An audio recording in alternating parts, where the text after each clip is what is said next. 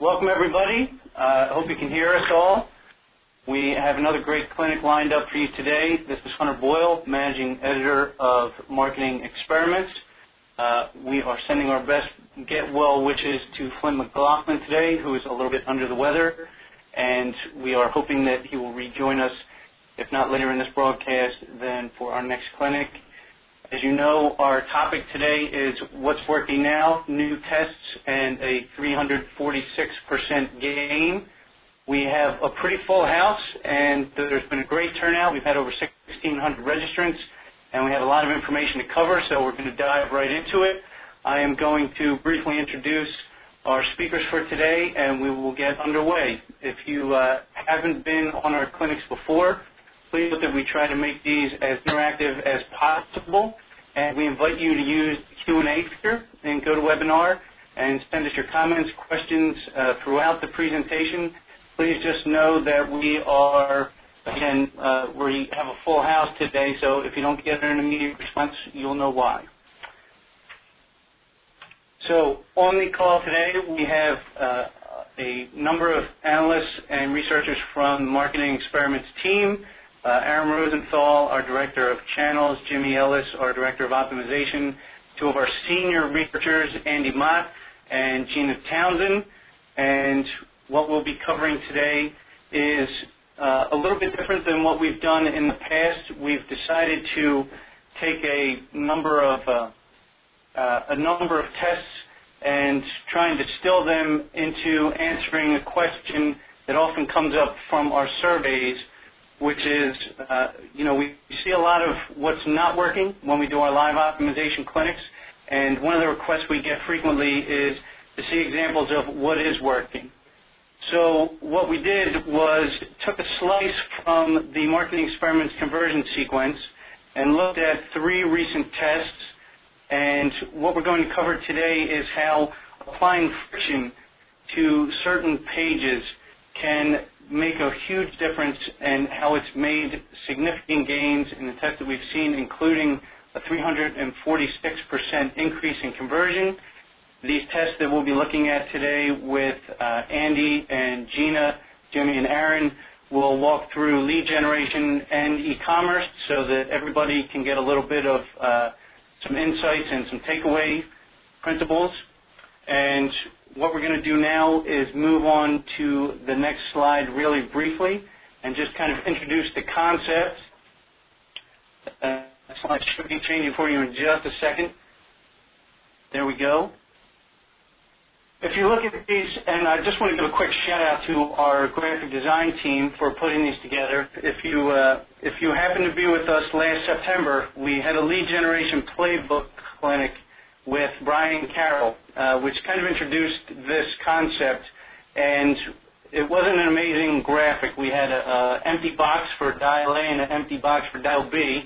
We've since upgraded that, and what you're seeing here is a visual representation of the Marketing Experiments 2-dial approach to applying friction in lead generation. On the left, you have the quantity dial, and on the right, you have the quality dial. And this is going to be very important in looking at the tests that we're reviewing today. So you'll be able to see how we've used this in some of our experiments with research partners and how that has led to gains in both quality and quantity of leads without sacrificing too much of one or the other. So we're going to get into some of the tests that we use this principle with. And at this point, I'm going to turn it over to our senior researcher, Andy Mott, to describe our first case study and walk you through. Andy, are you there? I am. Thanks, Hunter. So we'll start by looking at the next slide here. Actually, if you want to even go one more, because Hunter, you already covered this concept of the dials here for quantity and quality. So we'll jump right into the case study. For a little bit of background, the research partner that we were working with was a company that did, as it says here, integrated industrial intelligence products. Their web strategy, their entire web strategy is lead generation, so that's what we were focusing on. They came to us with the problem of wanting to increase their number of qualified leads. And we initially looked at their registration process to see what they were currently doing and see what we could do to help. So we'll look at the next slide here.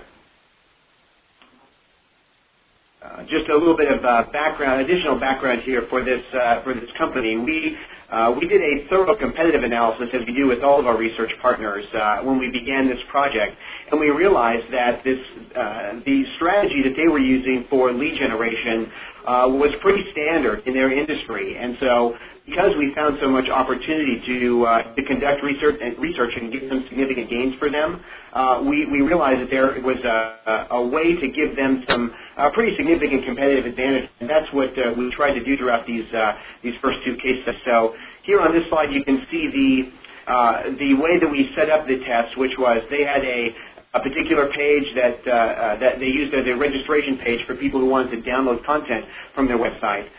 They had it set up as a single registration form and then onto a confirmation. And we decided to test manipulating friction by increasing it to see if we could end up with higher quality leads on the other end of the path. So on the next slide, you can visualize this. So we had, you can see here their control was a series of fields here, a very standard looking registration form, and then the second step was the confirmation screen. A relatively simple change was made for our first test, which was to just take the first, last name, and email fields and put them into step 1, and then leave all the remaining fields on step 2. So at the end of step 2, you ended up with the same amount of information as you would have ended up with had they completed the whole form on step 1. So not a real radical change. Let's go ahead and go to the next slide here so you can see the results of this test.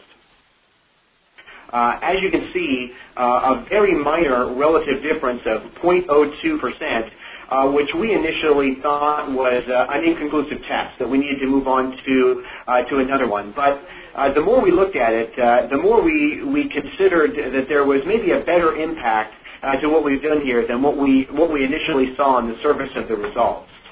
So what we can see here is that since the difference is negligible, we did not really increase nor decrease the total number of leads, of qualified leads, they had at the end of this process. But what we had done is captured additional names that could be remarketed to for the people who fell out during step 1.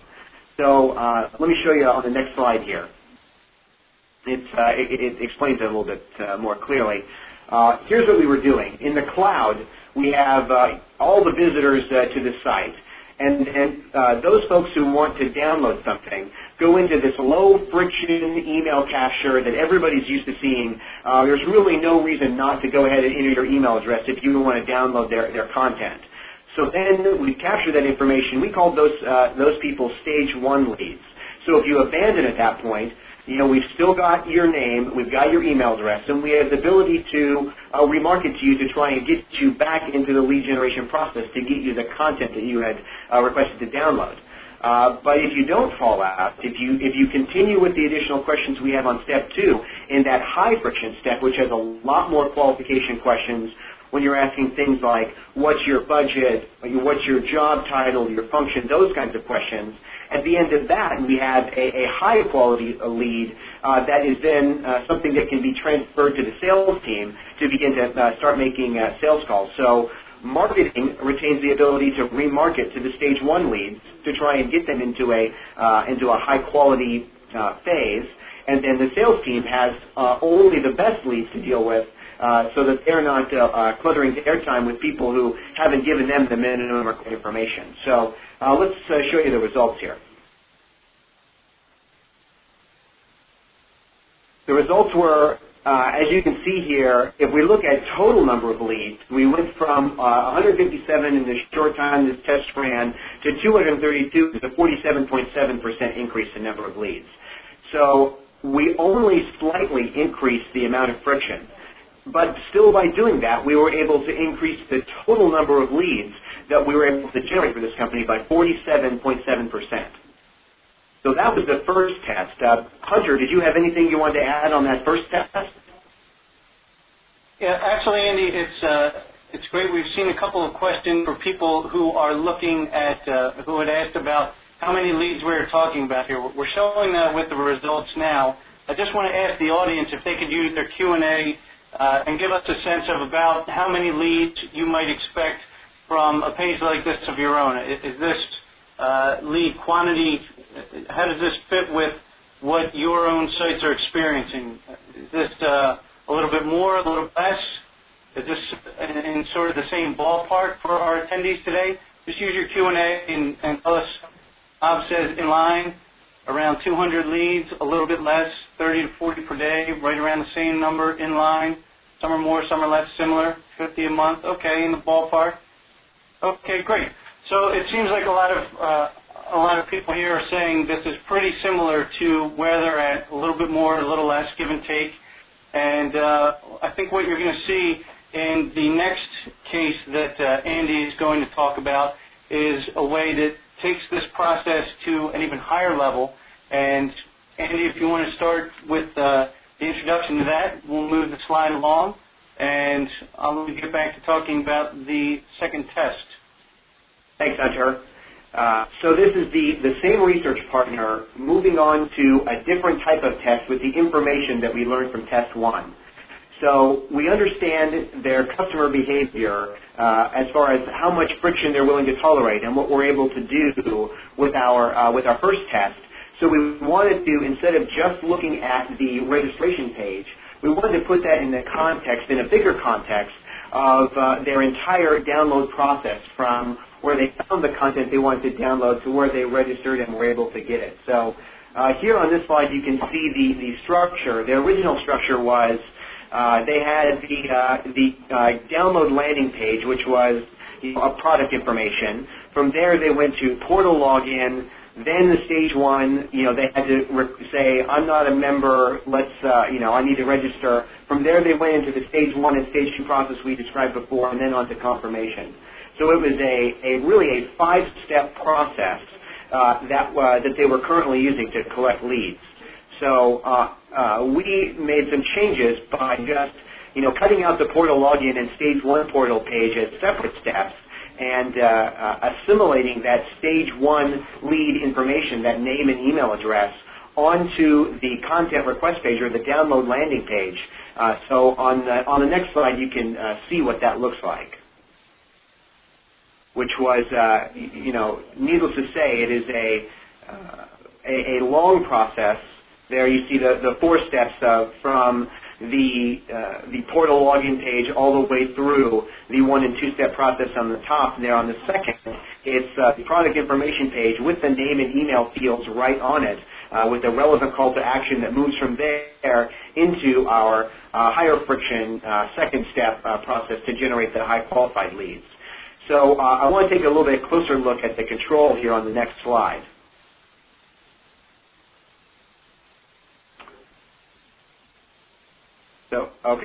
So here, as I alluded to a moment ago, you can see that you started with a product page that said, click here to download. And then you click that, and the connection is, I'm at portal login now. So the change in, or the wording that's there in the call to action is a little bit of confusing, because it goes through what you really want, which is to download content, to log in, to register. You have to find the area of the site to go to register yourself if you didn't know where it was before. It really was quite a confusing process. So the easing of friction here didn't just happen in reducing the number of steps, but it also happened with manipulating elements here on the page to make it more intuitive and control the sequence of thoughts in the customer's mind to connect with what they were expecting all the way through the process. So we'll go ahead and move on to the next slide, and we can start to talk about the results of this experiment. Okay, actually, here's I skipped a step in my mind. Sorry about that. This is the control page versus the treatment page. So step 3 in the control was, remember back to the experiment we just explained, was that stage 1 name and email capture. Here, in our new treatment, where we're taking the entire path into consideration in this experiment, it becomes step 1. So let's go ahead and take a look at the results. The results for this experiment were pretty remarkable, needless to say. We saw an immediate improvement on day one when we launched this experiment. And then in a very short period of time, we were able to get, as you can see here, a significant increase in the number of qualified leads they received, 364%. So by doing the first experiment to understand how their customers would respond to increases in friction, and then doing a more holistic test, taking the entire path into consideration and manipulating friction appropriately, we were able to increase the number of qualified leads that this research partner had by 364%.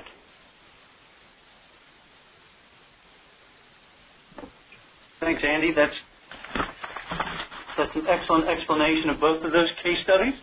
I want to take a second here because we've been getting a lot of Q&A, and I'm going to throw some of these to you and to Gina and to Jimmy and Aaron as well, if they're on the line. And a couple that I had seen come through regarding the first test was this a random 50-50 split between two pages? This was a question from Sandy. Yeah, this is Andy. Yes, it was. It was a standard A-B split test. On the first case study, someone had asked what was the quality of leads on the 47%. Speak to that a little bit. Sure. Let me make sure I understand the question. Are we talking about the quality of the stage 2 leads or the stage 1 leads? Yes, I believe the quality of the stage 2 leads within the 47.7% difference. Okay. The feedback that we received from the research partner is that they were the same quality of the leads they were receiving before. So they didn't say, they didn't tell us that there was a marked increase in quality. What they remarked, or what they told us was that they were the same. Just for an extra bit of context here, in terms of the sales cycle on this, and this was a pretty recent test, so the leads themselves were probably still pretty fresh, so we might know more about how those actually completed further on, and that might make for kind of a follow-up case study. Is that possible? That would be possible. This particular company, the leads they were generating were for a very complex sale, very long sales cycle, so it'll be, unfortunately, months before we're able to put dollars behind these percentages, but that has been one of the objectives of this test all along, was to measure these leads all the way through the sales cycle. So once we get that feedback from the research partner, I think we'd be happy to share it. Excellent. I think one other question before we move on, this was from Shanna, which the question was, what is a conversion in this case? And this is a good question because it helps us with our lead gen on this one before we shift over to the e-commerce side. That might be good to clarify. What constitutes a conversion? Is that the question? Yes. So for case 2, we said a conversion is when someone completes when they become a stage 2 lead. That's what we're comparing here. So once they have completed the entire process and actually answered all of the questions on the high friction step, we counted that as a conversion. So let me just elaborate that, or make sure that I'm clear. A conversion is in this case is a lead, correct? It's not a sale. That's correct. A conversion is a lead. Okay. Thanks, Aaron. Good qualification or clarification. One last question from Betsy, which was, where did leads come from for this campaign? Was it email? How were users driven? How did they arrive at the test pages? The majority of the traffic that the test got was from natural search. So it was we didn't launch a specific campaign to drive traffic to this. It was just their standard, everyday natural search traffic. Great. I have one question now for the audience. As we have kind of blazed through some of these, we've answered some of the questions. As Flint likes to do sometimes, he likes to throw out a question to the audience and ask how we're doing with pacing. Are you getting the information there? Are you Are you learning at a speed that you're comfortable with? How are we doing here for you? Pace is good. Speed fine, great. A little bit faster, a little fast. Okay. All right, great. Now, please keep in mind that, again, with all these Q&A submissions, if there are some good questions, we will try and capture some of these and try and answer them in follow-up posts on Marketing Experiments blog. So please continue to send them in. If you don't get an answer directly, you'll know why, and we will try and capture some of these and have some of these answers to some of the most incisive questions posted to the blog later. And now with that, to kind of wrap up this first part of the segment and review what we've been talking about here so far, friction as it applies to marketing and as we use it in the Marketing Experiments conversion sequence indicates a psychological resistance to a given element in the sales process. And you've probably heard this from us several times, and you know what friction means. What's important to remember today is that while most of the time we talk about reducing friction, there are instances where it can be useful. And as this key point mentions, it's not always destructive. There are ways to test it. There are ways to use it constructively. And there are ways to go back to the dial A, dial B metaphor. Use friction to your advantage. And with that said, we are going to move on to another case study, this one that deals with e-commerce. And I want to introduce this with another concept that you've probably heard us talk about a little bit more recently. This is what we call the conversion fulcrum. And the fulcrum here is indicated by the red triangle at the bottom. On the one side, you have your value proposition, your incentive, what we call your value contributors.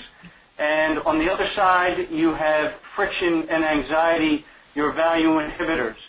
And what you do with your page elements and what you do when you set up your sites and your campaigns is you try and negotiate the balance of these. What you want to try and achieve is the second, where the value proposition and incentive is much heavier and greatly outweighs the friction and anxiety. So we will move on from the fulcrum right now. We'll look at another case study. This one deals with e-commerce. And I want to just throw this over to Gina Townsend, our senior researcher. Gina, are you there? I am. Thanks, Hunter. Hey, take it away. Okay.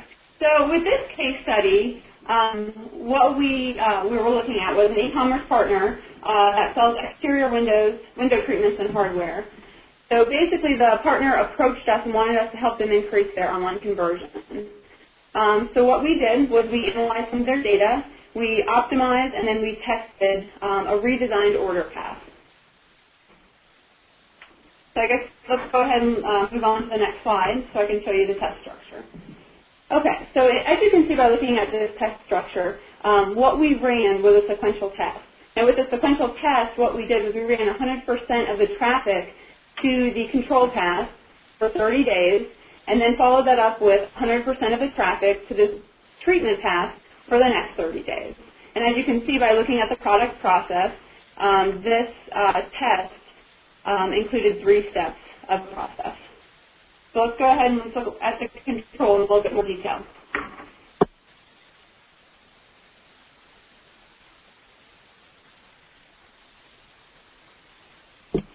Okay, so as you can see in looking at this path, initially what we noticed in looking at the landing page, which is the first page over here on the left, is that it's not very intuitive how you move through the process. There's no specific clear direction on how you go through the process. And there's also, on the landing page, the page on the left, there's a lot of content to digest. And there's no headline introducing you to that process. So the main objective is not in the direct eye path. So let's go ahead and we'll move on to the treatment path.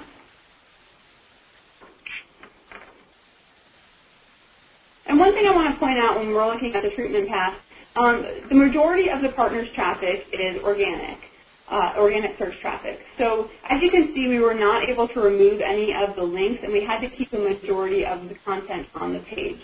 So that's why mainly what we did is we tried to reorganize some of that content and also structured in a way to guide the user through the process.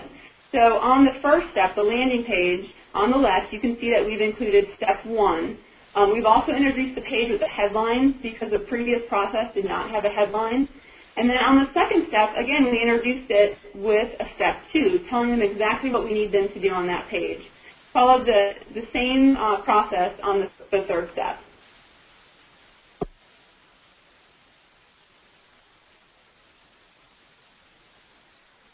Okay, let's move on to the next slide. All right, so looking at the control landing page in a little bit more detail, what you can see is that there's a great deal of information on this page. There's 2 columns of content. The first column, in between the navigation and the right column, in the middle, basically lists all the information about these specific shutters. And over on the right-hand side, typically where you would include supporting information is actually where you need to click on this page to get to the next step of the process. Another thing to notice, there's links on this page that are just very inconsistent. There's blue text links, there's red text links. So it was a little unclear what you needed to click on this page. So that was one of the areas that we wanted to optimize as well. So let's go ahead and look at the treatment process, the treatment landing page. Okay, so as you can see, what we've done here is we've added a headline and a sub-headline to reinforce the purpose of the page. So on this page, you're here to purchase shutters. So the first step is listed right here, step 1. Click on a Mid-America vinyl shutter below. So it's telling you specifically what you need to do. And this is right in the iPath, the main objective. So also what we've done is we no longer have a 2-column layout. We now just have all the information in one column. So the main objective is listed first, and then the supporting material is listed underneath that. All right, let's look at the second step of the process. Okay, so when you land on the second step of the process for the control path, as you can see on the left, what you see first when you land on the page is select another style. Well, immediately that is going to induce friction in the mind of the user because they're thinking, is this style not available? Why do I need to select another style? But when you look further down the page, you can see that it's telling you to select your style. So it's just kind of confusing. So what we did was reorganize this. So first we have step 2, click on the panel that you're interested in, and then below that, below the shutters, we have a text link where the user can actually click if they decided that they want to go back and choose another style. So we've simplified that process as well.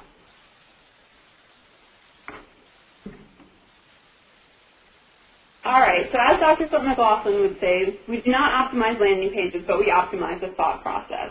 So let's look at the thought process in a little bit more detail.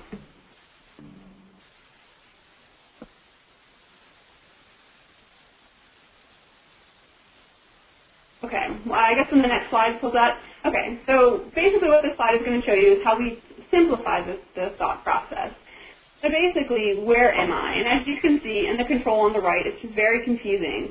There's a lot to do on this page, and there's a lot of content telling you, why you should do it. So we've simplified that, and with that, we've also simplified the thought process.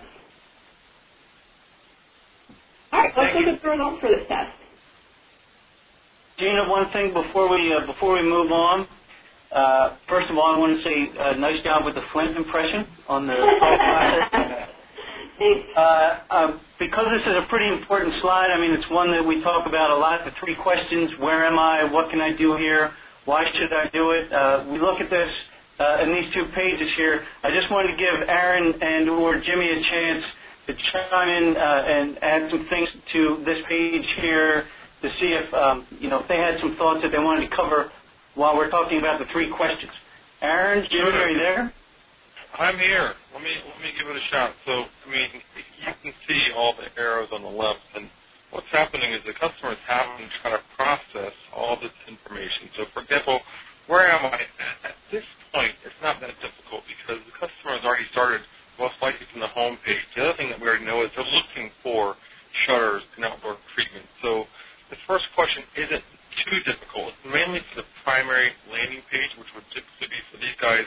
A lot of them start on the home page. So that one's not the most important, but obviously they know where they're at on the new page because we've done a better job with the subheadline on the page telling them exactly where they're at. And then if you look at the second, what can I do here? That's for the biggest, in my opinion, the biggest gains are made because there are so many ways to get lost on the page on the left. Look at how many embedded text links that they have in that left-hand content throughout that content on the left. It goes all the way down the page.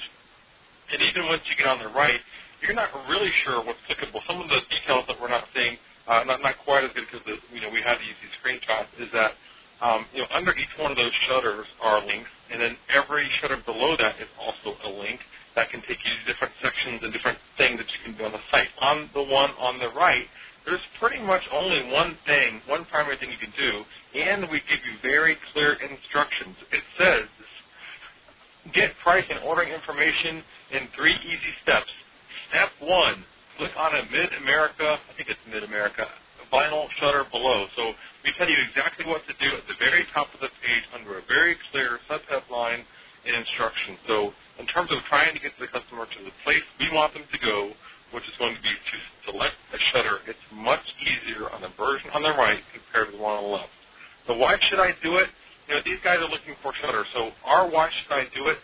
We're providing supporting information for the shutter type and brand on the right, but we're not putting that in front of that selection because people have not selected, what type of shutter that they want yet. We're not trying, we're not closing the sale here. We're still kind of selecting the style. So this is just kind of what we were running through in terms of trying to understand what's going through the customer's head at this point in time. So I hope I didn't drag that out too long. No, let me add one more thing. And I think the biggest difference between the left and the right versions are the left version makes you slow down and think and try to process all these things. With the right version, all these questions, they come naturally. So it's the where am I? Am I in the right place? What can I do here? What should I do here? People are processing that information without even knowing it.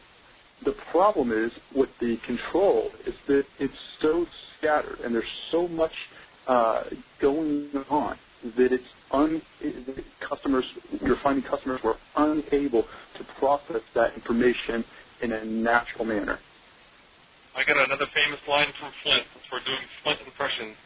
There's too much unsupervised thinking going on the page on the left.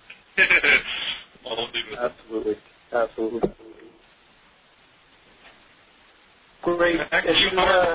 Sure. If you want to put this somewhere on the fulcrum, the page on the left and the page on the right, where would you stick the page on the left on the fulcrum?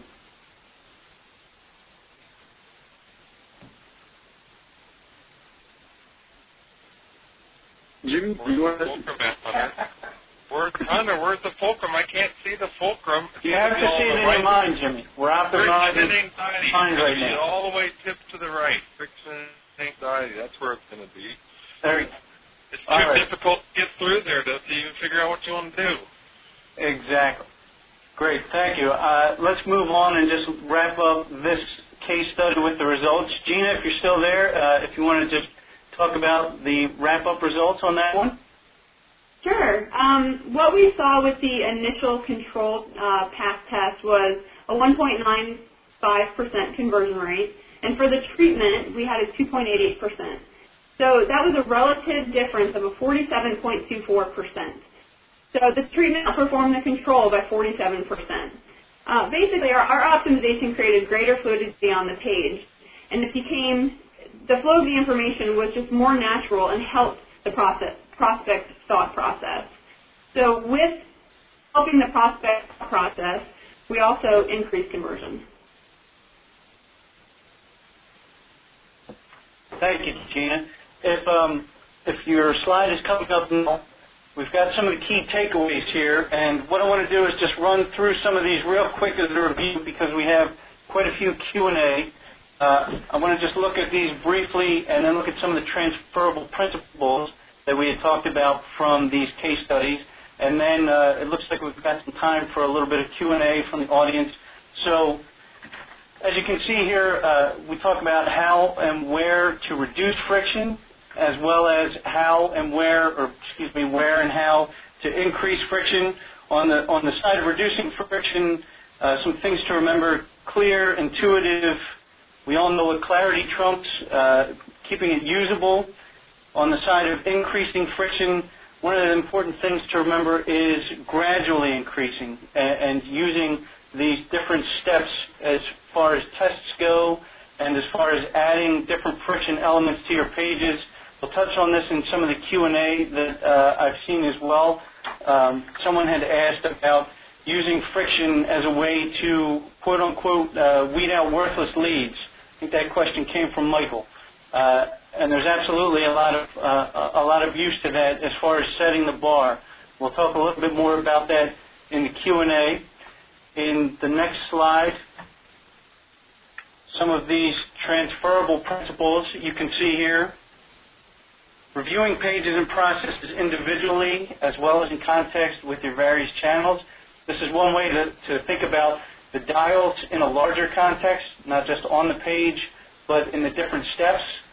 We talk a lot about that in terms of continuity and congruence in the conversion sequence.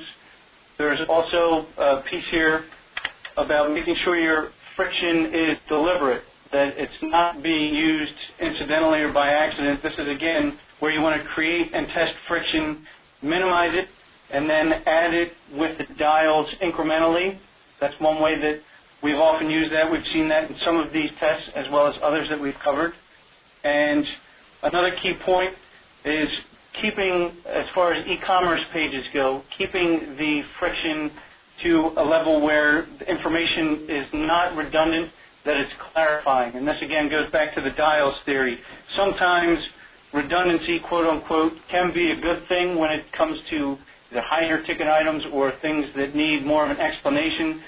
You may try and overcompensate. But those are, again, things that you can test with your friction. And then the last one, of course, is optimizing the thought processes, not just page elements. Jimmy, Aaron, Andy, Gina, I want to ask you if you want to jump in and add anything to some of these takeaways and principles here. And I won't stump anyone again with the fulcrum question, I promise. This is Andy. I'll add one thing, Hunter. I think that one of the most important things when you're talking about B2B customers and you're using friction in a lead gen process and you are trying to increase lead gen is not to take your one-step process and blow it into a five-step process right away.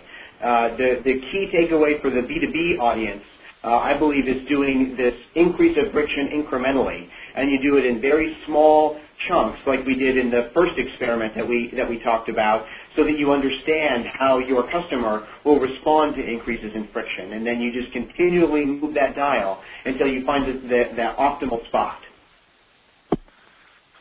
Yeah, Andy brings up a great point. And that, on that, it's you don't know how much friction and how much, if you're going to add a phone number to a lead gen form, especially in the B2B audience, you don't know how much friction that's going to add until you test it, and you absolutely don't know what it's going to do to your lead quality to measure it. So you're going to measure adding in these extra elements or extra steps in the process, and you look at these. Flint says this often, but look at these things as dials. You're trying to ratchet up the quality and also ratchet down the friction, and you're measuring the results from taking away elements, i.e., ratcheting down the friction, or adding elements, ratcheting up the quality.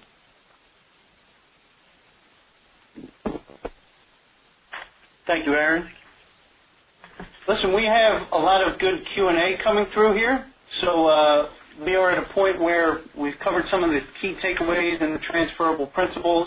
I'd like to try and throw these questions out to our panel. and we're actually getting an awful lot of questions today regarding testing. And I will preface some of these that I'm throwing out by saying we will most likely be doing a new clinic on testing. We did one last fall, and we are probably about due for another one. But some of these that kept coming through today I think are important because a lot of people had asked them. So I'm going to pass a couple of these on. One question from Brandon was, for the sequential test, how do you avoid seasonality?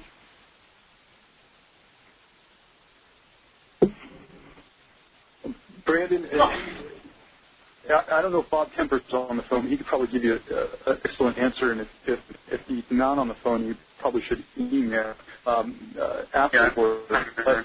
Okay. In my experience, and I'll let you elaborate, Bob. In my experience, the only way to factor out for seasonality of these things when doing a sequential test, which sequential is obviously not the preferred method of testing, but when you have to do a sequential, is to alternate and then go to the A iteration or the control iteration, and then test with the B, and then back to the control, and then back to the B until you have an appropriate sample to factor out the whether it's seasonality, whether it's just fluctuations in the day of the week, weekend versus weekday. You have to fluctuate that control, that moving traffic to the treatment test or moving it back to the control. And Bob, do you want to elaborate on that? Sure, thanks. You can't control seasonality necessarily when you're doing a sequential test, unless, as Aaron said, you can switch back and forth, and that would be if your testing capability prevents you from doing split testing, then you can switch back and forth. You can, however, detect seasonality by the right level of granularity for your data. So if you're doing a 2-week test, if you can get daily data, that gives you a sense for whether this is consistent over time. You can look at trends of key indicators to your success measures and identify whether day to day and across the test that the indicators are the same. If there's a lot of variance, variation from day to day, the seasonality can take the form of weeks and months, as we traditionally talk about the Christmas season. But seasonality can take, from a statistical standpoint, can take the form of weekdays versus weekends, daytime versus nighttime. Those are all considered forms of seasonality. So you can certainly detect them, and there are mathematical ways that you can, if you see predictable patterns, that you can filter them out and or adjust for them, normalize. It's called normalization. So it's a very good question. Great. Thank you, Bob. By the way, there's just, while you're on the line, there's a related question. And again, I hope that people will keep sending these in. We're going to try and use these as fodder for the next clinic that is based on testing. But this question here, we've talked about this before in some other clinics, but maybe it's been a while. A question from Reed Phillips: are sequential tests statistically valid? Are there risks? Bob, do you want to take a crack at that one, or Aaron, Jimmy? This is akin to the question that we were just talking about. The kinds of threats that are associated with sequential tests are mainly history effects of the key factors. They're mainly history effects, and those are things that cause changes outside of the context of the things that we can control for. Things like what we use the term Wall Street Journal effect, which is something interesting happens in the news, and it causes the motivations of people arriving at the page to change. Their perceptions are different. What they're looking for is different as a result of some event that has occurred, and caused the traffic that's arriving at the page during the course of the test or between the two test intervals has caused the nature of the incoming traffic to change, and history effects are very difficult to unlike seasonal effects, which we can frequently normalize out or detect and remove the periods that could cause the validity to be at risk. History effects are very difficult to predict and to normalize out, and in fact impact the validity of the test. When they occur, most of the time what we need to do is simply retest. Hey Bob, have we re-released our fundamentals of online testing course yet? Or I know a lot of the validity threats are in that course. I just wasn't sure if it was available right now. Yes. The fundamentals of online testing course is available online. Cool. Great, thank you both, Bob and Jimmy. I want to shift a little bit away because we have some other questions. As Bob mentioned, the Fundamentals of Online Testing course is available there, but here's a question that goes back to some of the other friction ideas. How would you reward a visitor who fills out the first step of your form versus a more qualified lead who fills out all the steps? This question is from Andrew Slatter. Aaron, Jimmy, Andy, Gina, how would you reward a visitor who fills out the first step of your form versus a more qualified lead who fills out all the steps? I'm not sure I understand the reward piece. Is this particular person and use your Q&A feature, are you speaking about incentive to entice the step 2 piece? Andrew, if you're with us, throw that in the Q&A there, would you, if you're talking about incentives specifically? If that is the case, oftentimes what we do is when somebody's filling out the stage, the first page of the form, the purpose or the reason that they are filling it out is because they perceive that they are getting a product or a service or some sort of benefit for filling out that lead form. On the second step of the process, we often offer an additional incentive in order to capture the increased information we're looking for. I'm not sure, Andrew, if this is what you're speaking about, but if you like, email us offline and we can try and collaborate on that for you. Excellent. Thanks, Aaron. One other question here, and we're starting to run out of time, but if you want to take a shot at this one, a couple of people have asked about how do these treatments affect organic search optimization. Aaron or Jimmy, that's definitely a channel's question. If you guys want to speak to that one. Yeah, here is the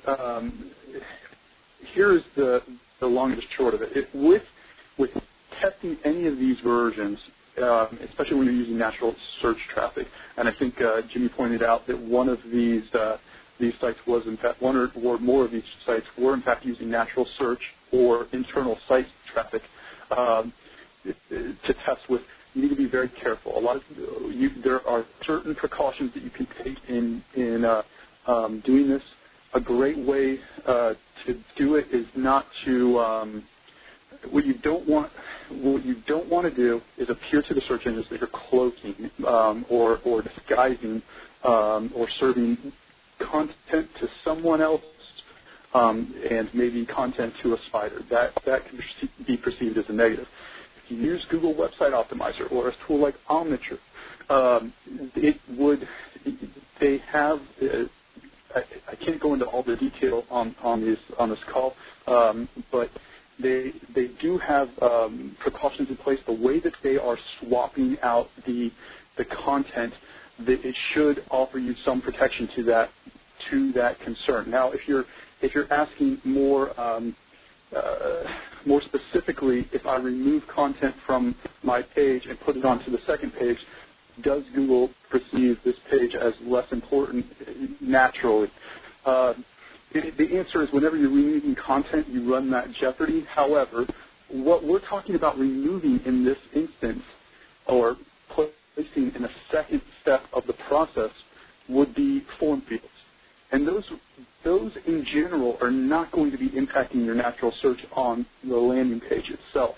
I hope this answers your question. If you have more in-depth questions, feel free to email us, and we'll take a look at your specific situation and try to get you an answer.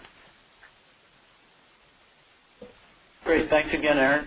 As Aaron mentioned, if you do have some of these additional questions, you can email us here. Again, some of these will be showing up in the blog and the journal brief that we put together as the result of these clinics and the Q&A and the live interaction that comes from them. I'd like to remind everybody as we start to wind this down here that we have a couple of things for you to keep in mind before you go. When you log out, absolutely please let us know with the logout survey what you thought of today's presentation. We've made a lot of changes recently. We're doing more with voice over IP now. We're doing different things topic-wise with the clinics. In the upcoming clinics, we're going to try a couple of audience success stories, which we'd like to have you join us for. We are, as you know, asking on our sign-up form if you've seen any results from the items you've learned in our clinics, our workshops, from the research briefs, etc. We've gotten a lot of great feedback from you and your colleagues, and we have a number of different case studies, not from our research partners, but actually from some of our audience members, clinic participants like yourselves, folks from our workshops and courses, and we're going to do a couple special clinics spotlighting those. We're going to break those up into B2B and B2C as we did with our live optimization, and we'll be running some special new contests with them as well. I will give you a sneak peek. The prize for those contests that we'll be running with those clinics will include the new certification courses, which Jimmy and Bob alluded to. Fundamentals of Testing is one. Email is another one. There are a couple of other ones that you can find out about. All this information is, of course, on our site. And please keep your eye out for your Marketing Experiments Journal email. We will send you an update when today's clinic presentation is available online. We will keep you notified of our upcoming clinics as well as special announcements like our new workshops and other areas where our analysts will be speaking. And you can also find out more information on our blog, which has been recently revamped, as well as via Twitter and our LinkedIn group. So, again, please fill out the survey on your way out and let us know how we did. Join us for our upcoming special audience clinics, the B2B and B2C Success and Contests. And we thank you very much for your time. Look for some of your Q&A to appear on our blog later. And have a great afternoon. Thanks again to all of our and directors on the call as well. Aaron Rosenthal, Jimmy Ellis, Bob Kemper, our Director of Sciences, Gina Townsend, and Andy Mott. Thanks, everybody. We will see you in 2 weeks.